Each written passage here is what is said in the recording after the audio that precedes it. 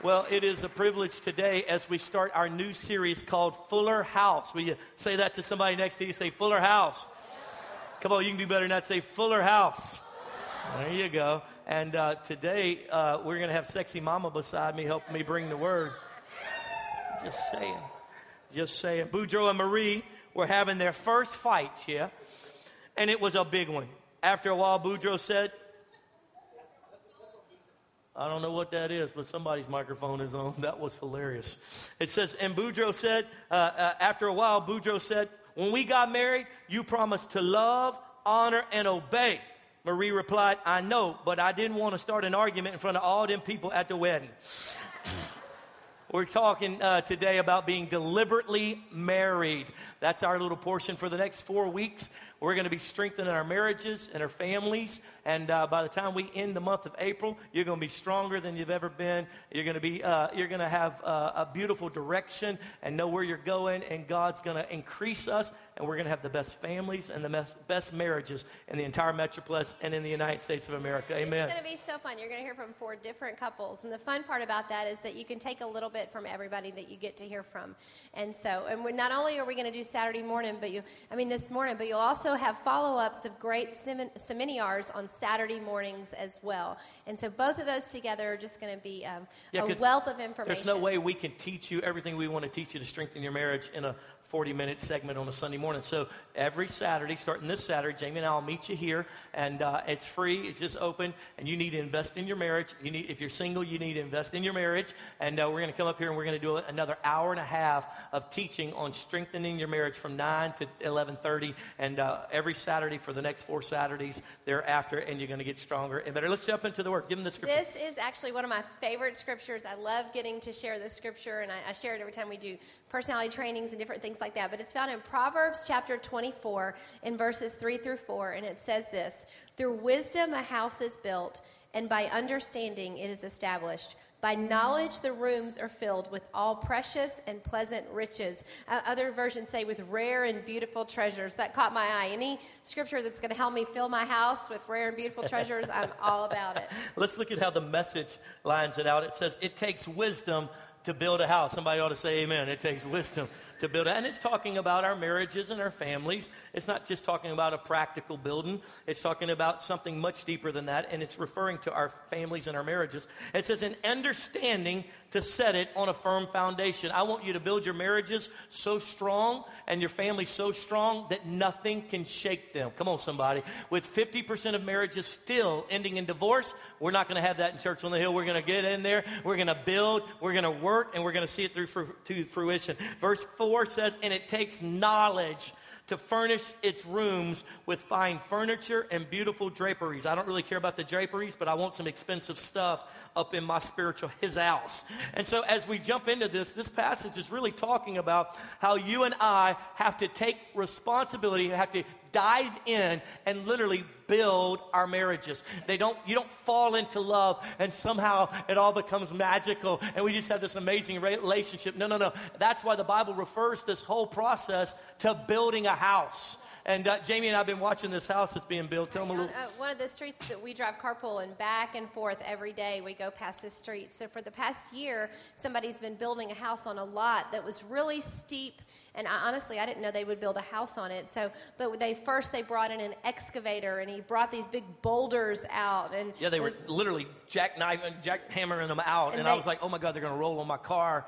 Going to kill me, praise the Lord. And he brought in someone that knew how to level the foundation. And then he had contractors come, and we're watching this house go up piece by piece, very deliberately, very specifically, as he brings in experts to help him. It didn't happen by happenstance. He didn't throw a bunch of lumber up on this lot and this beautiful home popped up.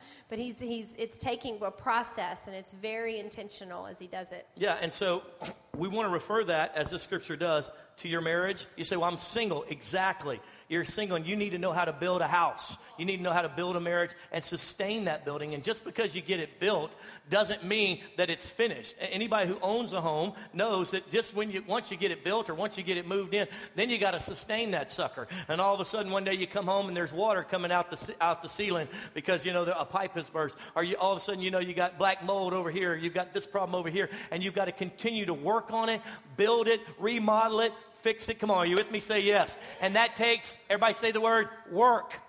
Say it with me. It takes what? And you got to work at it, and you got to fight for it. And all of us, no one goes into marriage. No one's single here going, I can't wait till the day that I get married. I'm going to look beautiful in my dress, and then 2 years later, I'm going to go through a nasty divorce. It's going to be awesome. I can't wait for my life to look like that. Nobody plans that. Nobody wants that. But the problem is we don't plan to actually build something of significance. We think it's going to happen by happenstance. And it's not. And so you've got to build it. And so what would you want in your house? What would you want your marriage to look like at the end of it all? I thought it would be nice. Are we ready in the back there? I thought it'd be really cool to go over to our kids ministry. So we're going to FaceTime in some of the kids and ask them, what would it look like, the house that you would build, and let them tell us all the great little things that they would do in building the house. Can you guys hear me back there? I don't know if they can. There we go. Good expansion. They're walking through the hallways. We're all about to throw up. That's awesome. Wonderful. Captain Jack, can you see us? We see your booty. Captain Jack. Hey! We having a job? Hey! That's awesome. Are there some kids ready to tell us about what they would put in their house? Yeah. Yeah, this morning we had some of our tigers, our 4 to 5-year-olds, draw their dream home. We asked them to draw with colors like the most beautiful grandeur home that they could imagine, and to put anything and everything inside of it that they wanted. And so I've got a couple of our tigers right here. Yeah, you got them lined up along the wall like you're about to shoot them. Some of our tigers came up with. This is Sophia. Say hi, Sophia. Hi, Sophia. Say hi, Mom. So beautiful. Sophia, you want to show them what you drew? Can you tell me what's in your house? What's in your house? These are my family. Yep. Yeah, that's right. Your parents will live with you forever. That is going to happen. So you got a big pink castle, and these are all the people that you've invited to your home? And a pink sky. A pink what? I know your mom and dad are going to be happy to have all these grandchildren. I'll tell you that right now. That's awesome. That's a lot of babies. Awesome. Thank you, Sophia. So beautiful. Wesley. Say hi, Mom and Dad. Hi, Mom and Dad. Hey, Wesley, can you show us what's in your house, big guy? What's this? What's that right there? An Adamus Rex? I saw Jurassic World and had too many bugs. That's so cool. What is that? What's that right there in your house? And last time, 2, 3, 4 guys were in the 3 guys were in the Adamus Rex cage. And yeah. There's footprints and science scratches from the Adamus Rex. I need a translator. And that is amazing. And you got aliens in here and a fireball? And you got fireballs in your house? When the girls saw the Adamus Rex going after them, he's got T-Saurus Rex? Is that what he That is amazing. Hey, hold on to your picture. Let me go catch Aiden over here, okay, big guy? Oh, right, look Mr. at that. Aiden, let's turn it upside down. Let's turn it right side up. This is Aiden. Say hi, Mom and Dad. Hi, Mom and Dad. Awesome. Aiden, tell me what's in your picture. What do you have here? Speak real loud for me. George Washington. Tell them, Mom and Dad. What's in your house? George Washington. George Washington? George Washington? What's this over here? That dude gonna raise the dead. That's his eagle? Oh, man. And what's over here? Is that someone coming in the house? That's the Texas flag. Oh, that's the Texas flag coming in the house. Wow. You are our most patriotic tiger. I love you so much. Somebody give that kid a All tithe. right, Levi, what's up, big guy? Tell Mom and Dad hi. Hi. All right, Levi, what do we have in your house? What's this right here? What's that? A ship. A ship? A ship. Oh, wow. What's that right there? Scream. A scream? Okay. And what's this over here? Who's that? Did he say a spleen? That's a boy. A pink boy with a big fist. I love it. Oh, he's going to have fish in his house. Awesome. Levi, thank you so much. Hey, Pastor Adam, we got some beautiful homes being built back here. Good job. Give them a hand. They did so good. That was awesome. And so, obviously these kids sat down with crayons and they dreamed up what they wanted in their house. What do you want in your house? Do you want angry? Do you want spitting and fighting and cussing? Do you want to walk in and sleep in a different place than you originally had intended. See, if you don't deliberately plan for your marriage and what it's going to look like, then you'll end up with the things that you never thought were going to be in there. And so today, as we dive in, Jamie and I want to help you build deliberately. We want to give you just some thoughts on what you need to go about doing to get to the dream house or the dream marriage or the dream family that you thought you would have when you were this age. Amen? Isn't that good? Say yes. So let's start with the first part of building a deliberate marriage. Number one, you ought to take notes. This will help you. Number one, you need to take responsibility. Write it down. Take responsibility. Jamie and I, we oversee pastors. We got about 15, 16 churches that we oversee, and we have ministers that we counsel and work a lot with pastors and leaders with counseling for their marriages and things like that. And I can't tell you how frustrated I am with many of the leaders of today that the moment they get in a problem, it's somebody else's fault, not theirs. They won't take responsibility. Let's look at Genesis chapter 3. We see this is the original situation that happened in the garden. In Genesis chapter 3, Adam and Eve have now taken in disobedience. They've eaten of the fruit of the tree in total disobedience to the Lord. In that moment, they recognize that they're naked. They realize that they have sinned, and they go run and hide. Come on, little kids. They go run and hide, and they try to clothe themselves with whatever foliage they can find. And then all of a sudden, Father comes walking through. Adam, Eve. Like he can't find them, like God doesn't know where they're at. And all of a sudden they finally step out. And he says, what are you doing? Well, we've been hiding from you. Why are you hiding? Because we were naked. And then let's pick up in verse 11. And he said, God that is, who told you that you were naked?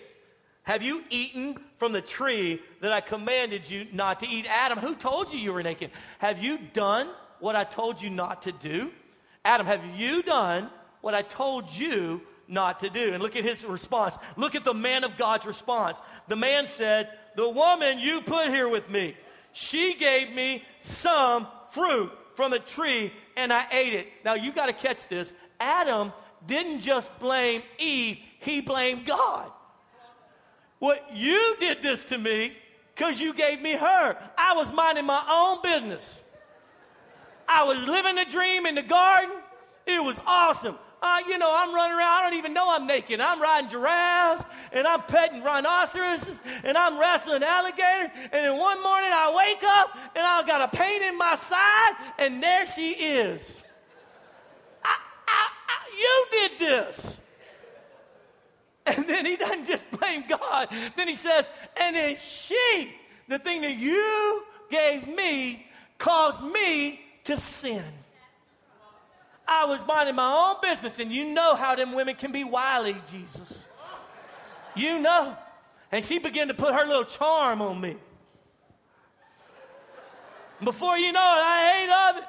But it's your fault, and it's her fault. It can't be my fault. I can't tell you how many times with great leaders, people you've seen on television preaching the word of God, how many times I've sat with them, and they blamed God for putting me in this situation. And then they blamed their spouse for causing their response. I just responded to what she did. I just responded to what he did, and they never take responsibility. You cannot build a house until you walk in and say, I'm responsible for this leak and I'm going to find it fixed. You say, well, I didn't do it. The contractor didn't fix it right. It don't matter. It's on my shift. It's in my time. I'm here. It's here. I'm going to fix it. I'm going to be a part of the solution, not part of the problem. And what we see is a constant shifting. And Adam and Eve do this. And then God goes to Eve and he says, what do you got to say? And she says, oh, it was the serpent. I was a good woman. But God, I don't know what happened up in heaven where you cast Satan out, but he came down up in her. And all of a sudden, all I know is a snake is talking to me. I was minding my own business, and he was so, obviously you couldn't even deal with him. You kicked him out of heaven, and then you threw him on my problem, and now your problem became my problem, and I can't help that I did what I did because your problem became my problem, Jesus. I can't tell you how many times Jamie and I have sat there like, are you serious? Well, until you take responsibility, ain't nothing can happen here. And so what does God do? God says, okay, you got it. I'm going to tell you what I'm going to do. I'm going to kick you out of this place of paradise. Listen to this. Write this statement down. Adam and Eve's irresponsibility forfeited paradise. Adam and Eve's irresponsibility caused them to forfeit paradise. Are you tracking with me? Can you imagine if I told you you're going to get to live forever, ever, down in Hawaii? I feel called to Hawaii right now. I feel the Lord speaking, right? To be a minister there. Can you imagine you live in paradise, and because you're irresponsible, because you cannot obey, you can do anything you want, don't touch that tree. Your irresponsibility causes you to lose the very beautiful plan that God had. And I can't tell you, marriage after marriage that I've watched be destroyed because someone was irresponsible in that marriage. They would not take responsibility to build it, to work on it, to fix it, to clean it. They would not take responsibility. It's her fault. It's that one's fault. It's this one's fault. And because they wouldn't take responsibility, paradise was lost. And if you keep reading down through there, what God does is say, not only are you losing paradise, but let me just tell you something. You think it was hard before? Now, sweetheart, you're going to be in pain to bear children. And not only that, guess what else I'm going to make you do? I'm going to make you submit to idiot face here. Go back and read it. And so he's going to be your head. Can you imagine? She probably went, oh, snap. Oh, my goodness. He's standing there. I'm the boss. And he said, oh, you think that's up? You're going to provide for her, but it ain't going to come easy. Let me tell you something. You think you had responsibility before? You ain't had nothing. I fed you. I took care of you. You didn't want for anything. Because you want to be irresponsible, I'm going to give you more responsibility. You think, bro, that you don't like her? Divorce her and see what happens. Now you got the other woman you're going with, and her 5 kids from her first 7 marriages. You got your kids from over here. Oh, my God. And you got to also pay this child support. You don't understand what your irresponsibility is going to cause for you down the road. Take responsibility. Here, man, I'm preaching myself strong here. My God, Jamie, you better take over because I'm fired up. And I think even as we were just preparing together and talking together, the magnitude of this moment and of this thought and this concept across the board in all of your life, you literally can change the trajectory of your life right now by grasping this point. That all the energy and all the effort we all take, spending all of our time saying why someone else is making our world bad. Right. We are so good at it. We are so good at dissecting the problem, at analyzing them, and and psychoanalyzing and figuring out all the reasons why this person is making us unhappy. If we just shifted that attention to say, I have a part to play in my happiness in this situation. Joy is mine to give away. Incredible book. If you haven't read it, write it down. It's called The DNA of Relationships by Gary Smalley. Changed our life. Yep. Absolutely phenomenal. And one of the things he said is you are not a victim to someone else's decisions. Your happiness, your joy, your peace is you give it away. When you get in that tussle with that person and they take you and they make you crazy in your mind, you gave it to them. No, you don't understand, but you don't understand what they do. No, you gave it to them. And if we can just grasp that, that we have a part to play, that we got ourselves in this situation, that we are contributors to the situation. We then to begin to say, even if it's okay, I'll admit I did that. Okay, and let that absorb in and process through that. Then the Lord can begin to say, I want to work on you. Let's not worry about them right now. Even Peter, what about them? Lord, what about that disciple? I don't want to talk about that. I want to talk about you. I came here. I sat around this fire. I cooked fish. I want to talk about you. Yeah. And we're so quick to want to talk to the Lord about somebody else. Yeah. But he wants to talk to us about us. And the minute we can get in that mindset, our whole world ever so slightly begins to shift. So number one, take responsibility. Number two. Yes, my iPad turned off. Number two is a shared purpose. Have a shared purpose. You know, I was doing this incredible research, and if you've heard us speak before, we really, really, really believe that one of the keys, the main keys to living deliberately and having a deliberate marriage is a shared purpose together. What do we mean by that? It means that we have a cause that together we fight for. Not together we fight, but together we fight for, and that we believe in. Sometimes you see couples that cause is their children that kept them together. Other couples never have children, but they have a cause that they believe is greater than themselves, and that cause is what ties them and tethers them together. Ecclesiastes chapter 4 and verse 9 says, 2 people are better off than one, for they can help each other succeed. If one person falls, the other can reach out and help. But someone who falls alone is in real trouble. This is New Living. Likewise, 2 people lying close together can keep each other warm. But how can one be warm alone? A person standing alone can be attacked and defeated, but 2 can stand back to back and conquer. 3 are even better, for a triple-branded cord is not easily broken. Not even having a cause, but the cause of Christ. Yeah. Understanding that not only did the Lord say he picked you and he chose you, or that he knows the plans he has for you, but he knows the plans he has for you, plural. He picked you plural and chose you plural. That together, he's ordained a destiny to make a difference in this world. When you get that, as Zig Ziglar says, mountains become pebbles on the beach. All of a sudden, they don't really matter. Because you have a purpose. You have a trajectory you're going after. When Jamie and I first started going out, the reason why I knew she was the one, because she wanted to do something great for God just like I did. And so it became our shared purpose. Let's do something great for God. She wanted to be a missionary. I wanted to be a youth minister because I wanted to change the young adults of the world. And so we kind of brought that together and said, let's change young adults around the world. And God started using us. And it was, people would ask us all the time. We do these marriage conferences and we do this, counseling things with these, in these big environments. They would say, how do you separate out ministry and your family time? And we would tell them, you're asking the wrong question. You don't separate out. Ministry is what we are.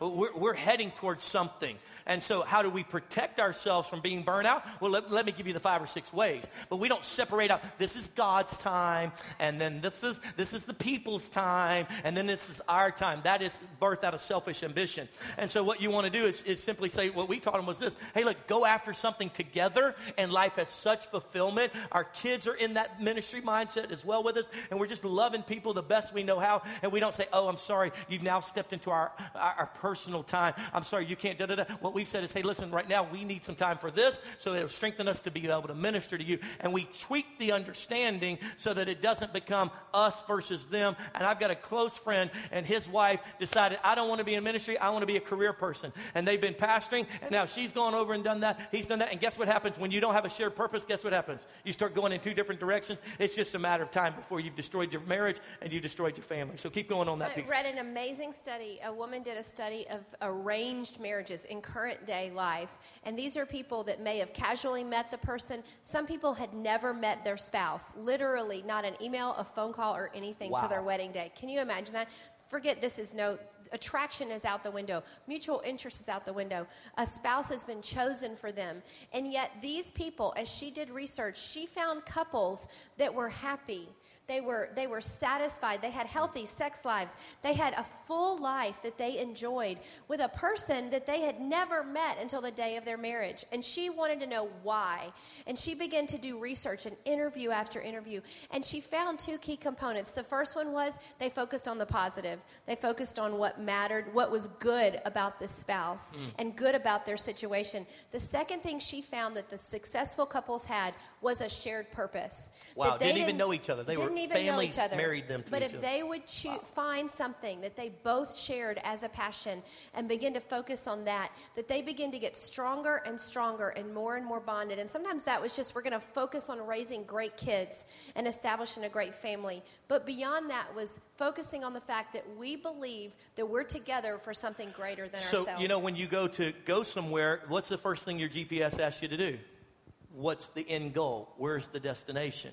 So many people go into marriage, they have no idea where we're going. They don't have a purpose. They're not trying to get somewhere. And I would highly encourage you, based on Miss Jamie's point here today, is you got to find that shared purpose and start moving in that direction. It's good.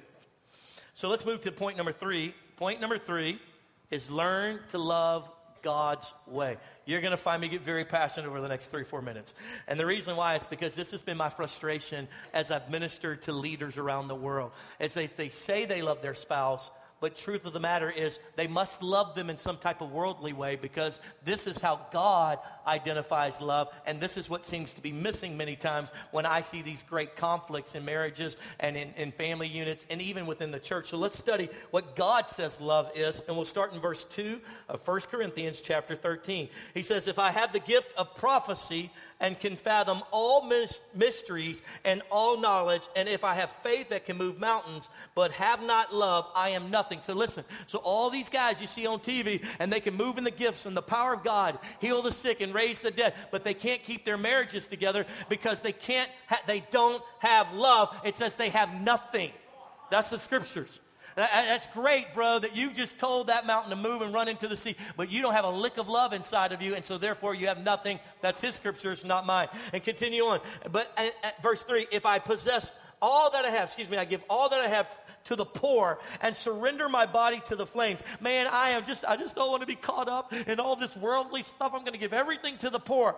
But yet I have not love, I gain nothing. It was worthless to go do that. And then verse 4, because love is patient. Bro, it gives her time to develop instead of trying to get her to act like your mama and you've been married 6 months. It's patient. Love is kind. It's kind. Love doesn't show its butt in front of the kids. Love is kind. Love doesn't get them back when they're not looking.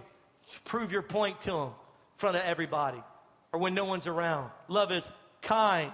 It does not envy. Listen, you single people, you need to learn what love is now. You're like, God, send me a man, send me a woman. God, send me somebody, send me. He's like, wait. Won't you learn how to love so that I can send you someone that you can use what you've learned to actually benefit? Something wonderful can be built from love. You don't know how to love yet. If you envy the fact that the person in your office just got promoted and you can't stand them and you're sitting around talking bad about them around the world, you don't love yet. You need to learn to love because love doesn't envy. Wait till you get in a marriage and all of a sudden she becomes she's the city councilwoman McCain, and you're walking in rooms and they're going, now, I'm sorry, who are you? I'm like, Pastor Adam McCain. Oh, you're Jamie's husband. Like, well, I'm Adam McCain. I'm Jamie's husband. She's my wife. And literally, to be able to be at a place is like, yes, the wife is being promoted. Yes, there's no envy there. There was early in our marriage, I'm sure. But the Lord has taught me to love. Love does not envy. It does not boast. It is not proud. You know how I know you're proud? Because you won't say, I'm sorry. That's pride. The Bible says he resists the proud. He gives grace. If Adam and Eve would have come running the moment they ate and went, oh, and they, Daddy, we rebelled against you. We were so stupid. God, please forgive us. You know what he'd have done? He'd kicked him in the face. Get out of here. Is that what he'd have done? No, not at all. He'd embrace him. Come here, baby. Come here. We might all still be living in paradise. But because of their pride, they went and tried to make it right, tried to fix it within another show. You're so busy trying to fix it that you won't just stop and admit that you even have a problem. You won't just say, hey, look, I blow it. I know I tick you off. I know I'm driving you insane. And I want to tell you, I'm sorry. I don't even know what to do. But I just love you, and I am so sorry. It says it is not proud. It's not rude. Hey, bro, she's not your old lady. She's a beautiful, beautiful daughter of the King of Kings and the Lord of Lords. Stop being rude. Stop being a pervert. Stop being rude. Listen, you single people need to learn this. Jamie and I, when we were youth pastor, we had this traveling guy who was a guest speaker. He was the hottest, coolest, sexiest dude out. He was 25 years old, single, and all the girls wanted to marry him. He came and preached at our big youth group, and we went afterwards, to McDonald's, and all the young people were around. All these girls are sitting there, and all of a sudden he goes, just got to be real. I told him, no, you're being rude. You need to leave. These are princesses around here. Don't treat them like that. Don't treat the lady like that. Open the door, fellas. Come on. Ladies, listen. You don't have to prove your point. You know you're smarter than him. Just shut up. He knows it too. Okay, don't be rude about it. We know who really is the boss around here. It says, it's not self-seeking. Love's not self-seeking. That was one of the greatest revelations I had, that it's not about my pleasure, it's about her pleasure.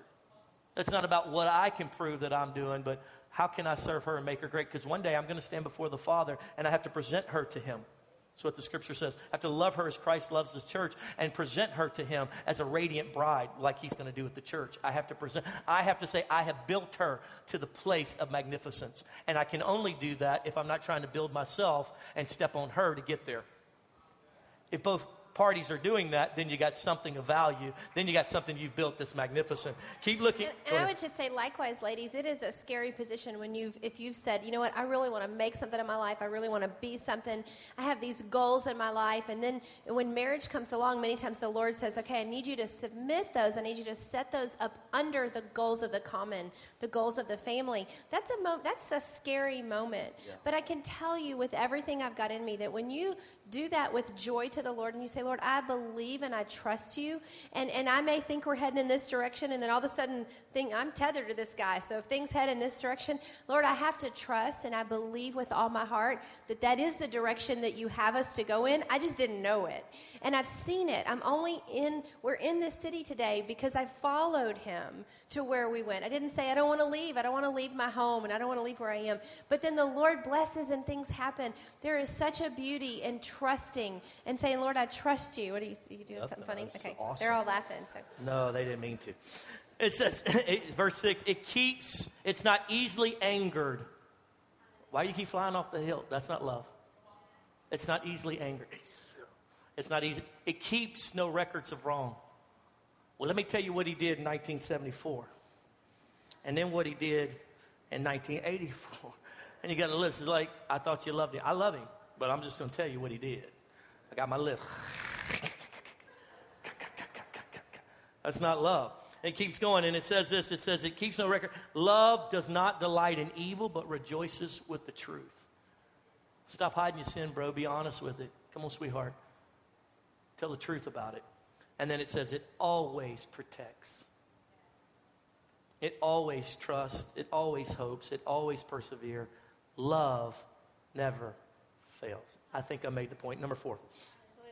The point number 4 that we want to make in being deliberately married, what we're talking about, remember, is that life takes a deliberate action and deliberate choices. Those of you that work out, not one of them here, but those that you do, you make choices to do what you do. You get up early. You make choices for health. It's the same thing with a healthy marriage. We have to make deliberate choices when to keep our mouths shut, when to smile. It takes effort, and that's okay because it produces a full house and a strong house. And the number 4 point is setting boundaries. And I have to admit, when we started studying this, I don't really like that word, boundaries, because I feel like it gets used like a cliche when somebody needs to tell you no and why they can't do something, or I'm sorry, we have boundaries and we just don't know, we're sorry, we don't do that. And that really kind of irks me. But that's not the point. I'm just being real. But it's about setting boundaries and setting rules. In our family, when we're going to play a board game, the first thing we do is get out the rules. Because it's, you do.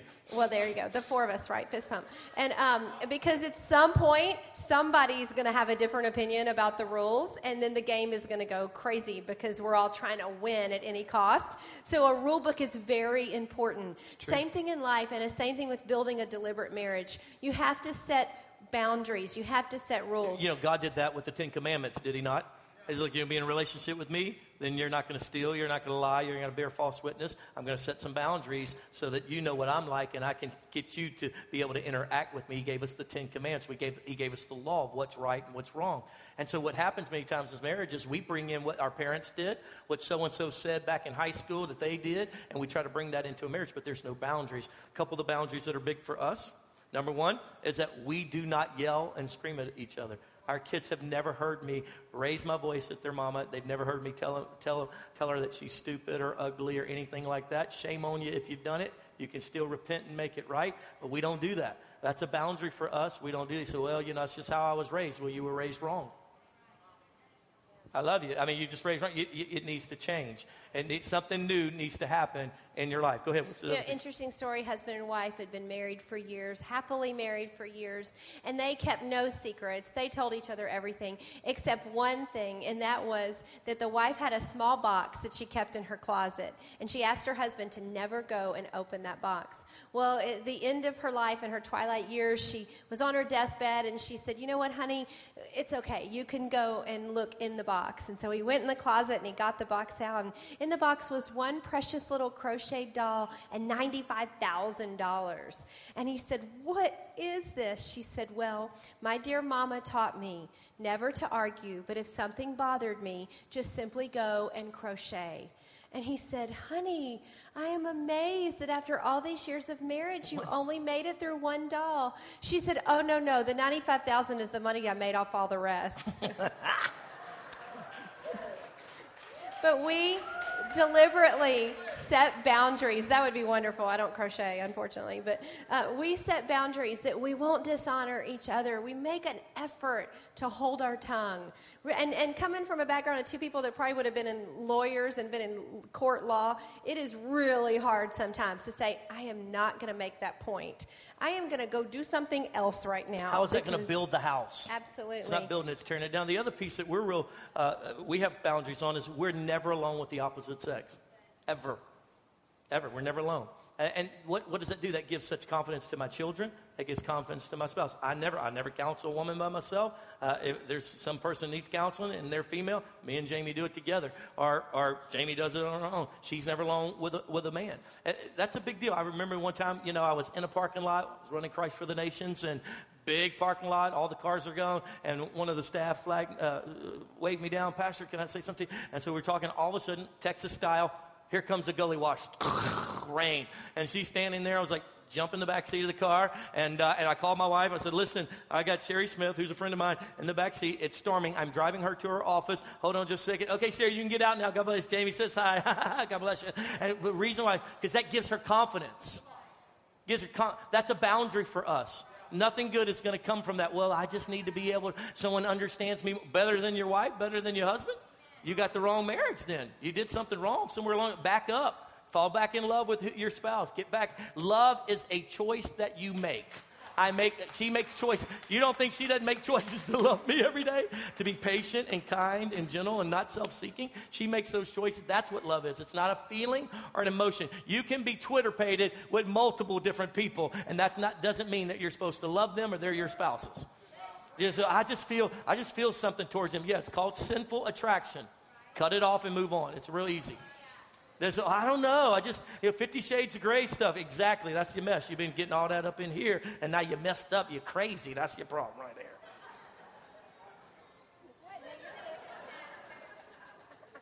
I'll close out with this thought, and that is this. Number 5, on building a deliberate marriage, and that is you need to reevaluate your effort versus your reward. Let me explain to you what I'm talking about.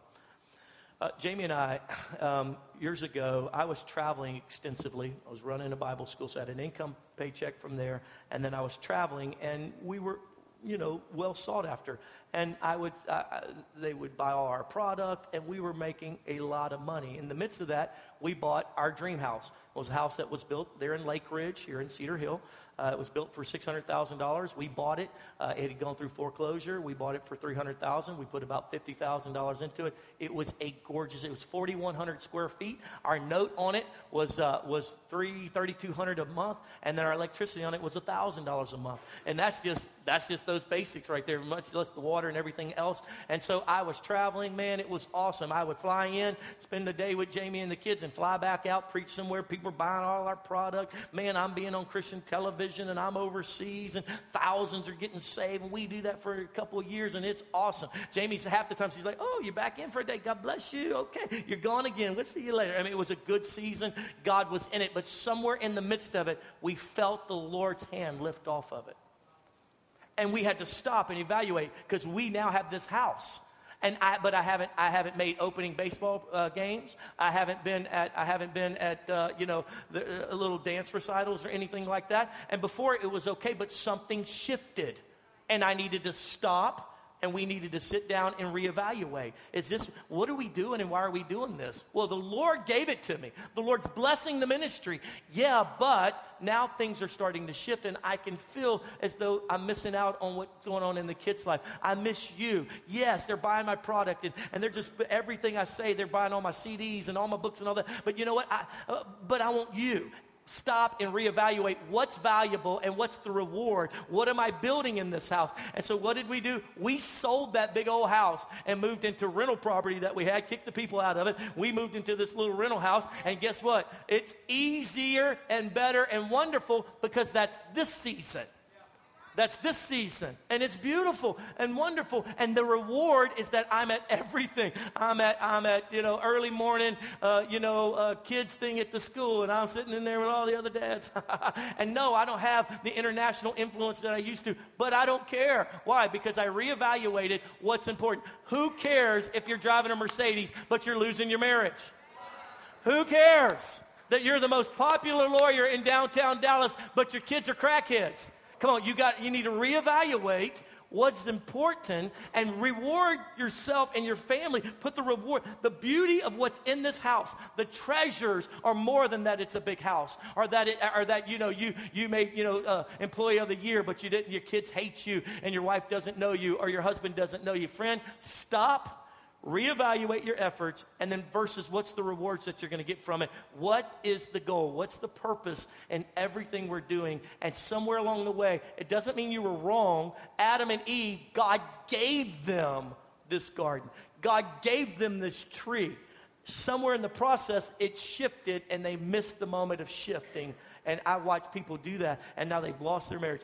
Big worship leaders, just even as of last 2 weeks, being pronounced, yeah, we're done with the marriage. I'm going on with some other girl. And we see this over and over again. Why? Because someone stopped building, rebuilding, refurbishing, and they gave up on it, and now that house is in total disrepair and just about needs to be dozed. Are you with me today? Say yes. Stand with me all across the room. You guys have been magnificent. We love you dearly. Jamie and I pray for you every day and ask God's blessings on you. I want you to close your eyes with us for just a moment and bow your heads for just a second. Come stand with me, baby. And as you stand there, I want you to take this word and this message, and I want you just to let it sink in your heart for a moment. We want the strongest families this nation has ever seen. It's not going to happen by accident. We're going to have to build. It's going to take some blood, sweat, and tears. We want your marriages to be strong. You say, well, I'm single. Good. I want your marriage to be strong. You say, well, I'm empty nest. Good. I want your kids and your grandkids' marriages to be strong. Let's do this thing. Come on, let's build something. Let's build something that looks like heaven. Who cares what the Kardashians are doing? Let's build what Jesus would do. Let's have the longevity of life. Let's be with the same woman, bro, from here on out. Let's be with the same man. Listen, sweetheart, you've already got him this far. It's going to take too much to retrain somebody else. Just stick it out. Come on. We can fix these things. God can help us if we'll just surrender ourselves to these pieces. There's no way Jamie and I could give it all to you in 40 minutes today. You need to come back Saturday. You need to invest in your marriage, your pre-marriage. You say, I'm not married yet. Exactly. You need to get here, and you need to learn all you can learn. It says by knowledge that house is established. You need to know what you don't know. You need to learn what you didn't learn. And you need to work on what you've never worked on before. So with your head bowed and your eye closed, I want you to stand there and ask the Lord, what's my part in this, Jesus? Take responsibility. What's my part in this? So I'm a single young guy. Good. What's your part? What's your part? God's going to give you that mate one day. Are you ready for him? You say, well, I don't think I'll ever be married. You know, that was back in the day. I went through that terrible divorce. I'm older. I don't need that. Okay, well, yeah, but I need you to be able to love people who need your help. You need to learn these things now. Start loving your coworkers like Christ loves the church then. Wherever you're not taking responsibility, come on, just own it, sweetheart. Come on, bro, own it. Own it. You have a part to play in this whole process of making it great. Say, well, she's not doing her part. No, stop it. You're back in that. Own it. How do we build this house? So I'm doing twice the work. Who cares? It's going to be beautiful. It's going to be beautiful. Father, I pray right now that every man and woman in this room will get free from the concept, the lie, that it's going to happen some kind of magically without any effort. Lord, I pray that every man and woman in this room would say, all right, I've got to be deliberate in this thing. We're going to build something that's powerful and supernatural, but we're going to have to be deliberate. We've got to have a purpose. Where are we going? What are we doing? We got to take responsibility. I'll do it. I'll stop blaming my spouse. I'll stop blaming the Lord. Father, I just pray right now in Jesus' name that men and women in this room would stop and reevaluate that last part. The Spirit of the Lord fell on some of them. I saw it. They've been heading in a direction, doing this thing, and they realize, wait a minute, What's the end goal if we keep doing this? We're getting further apart. God, I just thank you right now in Jesus' name. Let wisdom build this house. Let knowledge establish it firm so it can't be taken down. And oh God, fill it with treasures. Father, right now in the name of Jesus, I just speak hope. Jesus. I just speak hope into situations that feel hopeless. Father, like the old hymn says, it only takes a spark to get a fire going. So in the embers of the soul, Father, that you would just blow with your breath of God, Father. In the places where people say it's hopeless, that you would breathe on their life, Father. Blow on that ember, Father, ever so small, Father, that it would grow. Lord, let this day look a little brighter when they go outside. Father, I speak that our homes will be places of gentleness, Father. There'll be places of peace. Lord, places of unity, Father. That there'll be places of kindness. Father, if our children don't see kindness in anywhere else in the world, that when they come into our homes, they will see kindness. They will hear kindness in Jesus' name. Thank you, Father. Heal, Lord, we ask in Jesus' name. Keep your head bowed and your eye closed for just a moment. If you're away from the Lord, He's not mad at you. He loves you. He wants a relationship with you. He wants to be your best friend. So I don't even know what that looks like, Pastor. Well, it starts awkwardly and then it builds. It does. Because you start becoming just like the person you spend a lot of time with. You start talking like them, thinking like them. So I feel so far away from the Lord. I used to know the Lord, but you know, just life happened. Friend, He's not mad. He longs for you to be back in a relationship with Him. And you say, well, what do I do? The Bible says just confess with your mouth and believe in your heart that He is the Christ, the Son of the living God. Repent of your sins. Say, Lord, I broke this thing. Don't do like Adam did and blame it on everybody else. You take responsibility. Lord, I broke it. I broke our relationship, but I want it back. And He's faithful and just to forgive us of our sins and cleanse us from all unrighteousness.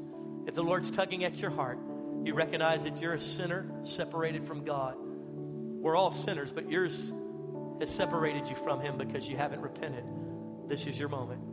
With every head bowed and every eye closed, you say, Pastor, you're speaking to me. The Lord's tugging at my heart. I want to repent. I want to be right with Him. I want you to lead me in a prayer, Pastor. I want to come back into relationship with Him. With no one looking around, if that's you, would you quickly, boldly, and courageously throw up your hand and say, that's me, Pastor. Pray with me. It's time to be right with Him. God bless you. God, yes, sir. Thank you, sir, for your honor. God bless you, sweetheart. Anybody else? Yeah, God, thank you, sweetheart, for your honesty. I see you back there. God bless you. Anybody else? Say, Pastor, pray for me. I'll give you about 3 or 4 seconds. We're not going to belabor the point. Either you want to be right with the Lord or you don't. Either you're ready to admit I need help and I need to repent, or you don't. Either way, if you're there, then this is your moment to respond. Anyone else will lift their hand and say, that's me, Pastor. I'm ready to repent. I'm ready to be right with the Lord. God bless you, sweetheart. 2 more seconds. Anybody else? 1, 2. Amen. Put your hands down. I want to lead you in a prayer of repentance. In fact, I want everyone in the audience to pray this out loud with my friends. There's been about 10 of them who lifted their hand. And we're going to ask Jesus to forgive us and wash us clean. And it's going to happen right here magically. So how is that? Because the Creator knows you already. He's been dealing with you. Didn't come in this church not wanting God. Come on. You didn't get snuckered into it. The coffee ain't that good, I promise. And the preaching ain't that good. It was God drawing you to Himself. He's been doing it for weeks, months, and years. And here you are. Father, in Jesus' name, I pray you do something powerful right now. Now say this with me. Say, Jesus, forgive me of my sin. I admit I'm a sinner. I own it. I walked away from you. I denied you. But I ask you now, forgive me. I need you in my life. Jesus, I declare in front of everyone, in front of heaven, you are God and you are the Lord and you're the Lord of my life. I submit myself to Jesus. Now fill me with your Holy Spirit. Write my name in your book of life. And I promise to serve you all the days of my life. In Jesus' name. Amen and amen. Father, bless your people today as they go to lead. Lord, I thank you right now in Jesus' name. We'll have the strongest marriages. Lord, you'll start fixing, tweaking. Lord, we're not going to go home and fix it all. Lord, I pray right now in Jesus' name that no one says, okay, we're going to do a marathon. We're going to fix it all by tonight. That, Lord God, that everyone have peace. Peace. That we'll start growing. We're building this thing. We're building it. We got some things to work on, but we got a roof. You know, we got some spots that are leaking. We got some things. Or those who say, you know, I don't know what I'm doing. I'm not married yet. Oh, but I'm going to go start looking at some blueprints. I'm going to start putting a foundation down. I'm going to start preparing. Get ready for this thing. Father, I thank you right now. Let wisdom and knowledge win out. And Lord, I thank you at the end of this, we're going to fill the house with so many beautiful treasures. Our grandkids are going to say, oh, you don't know. My granddaddy was the greatest man of God. My grandmama, she taught us things, but I guess they learned it back in that 2016. They said, and things started changing. Father, I thank you right now. Seal it, call it done. And over the next 3 to 4 weeks, oh God, begin to shift things for us. May we look more like you by the end of it. In Jesus' name. Everybody shouted amen.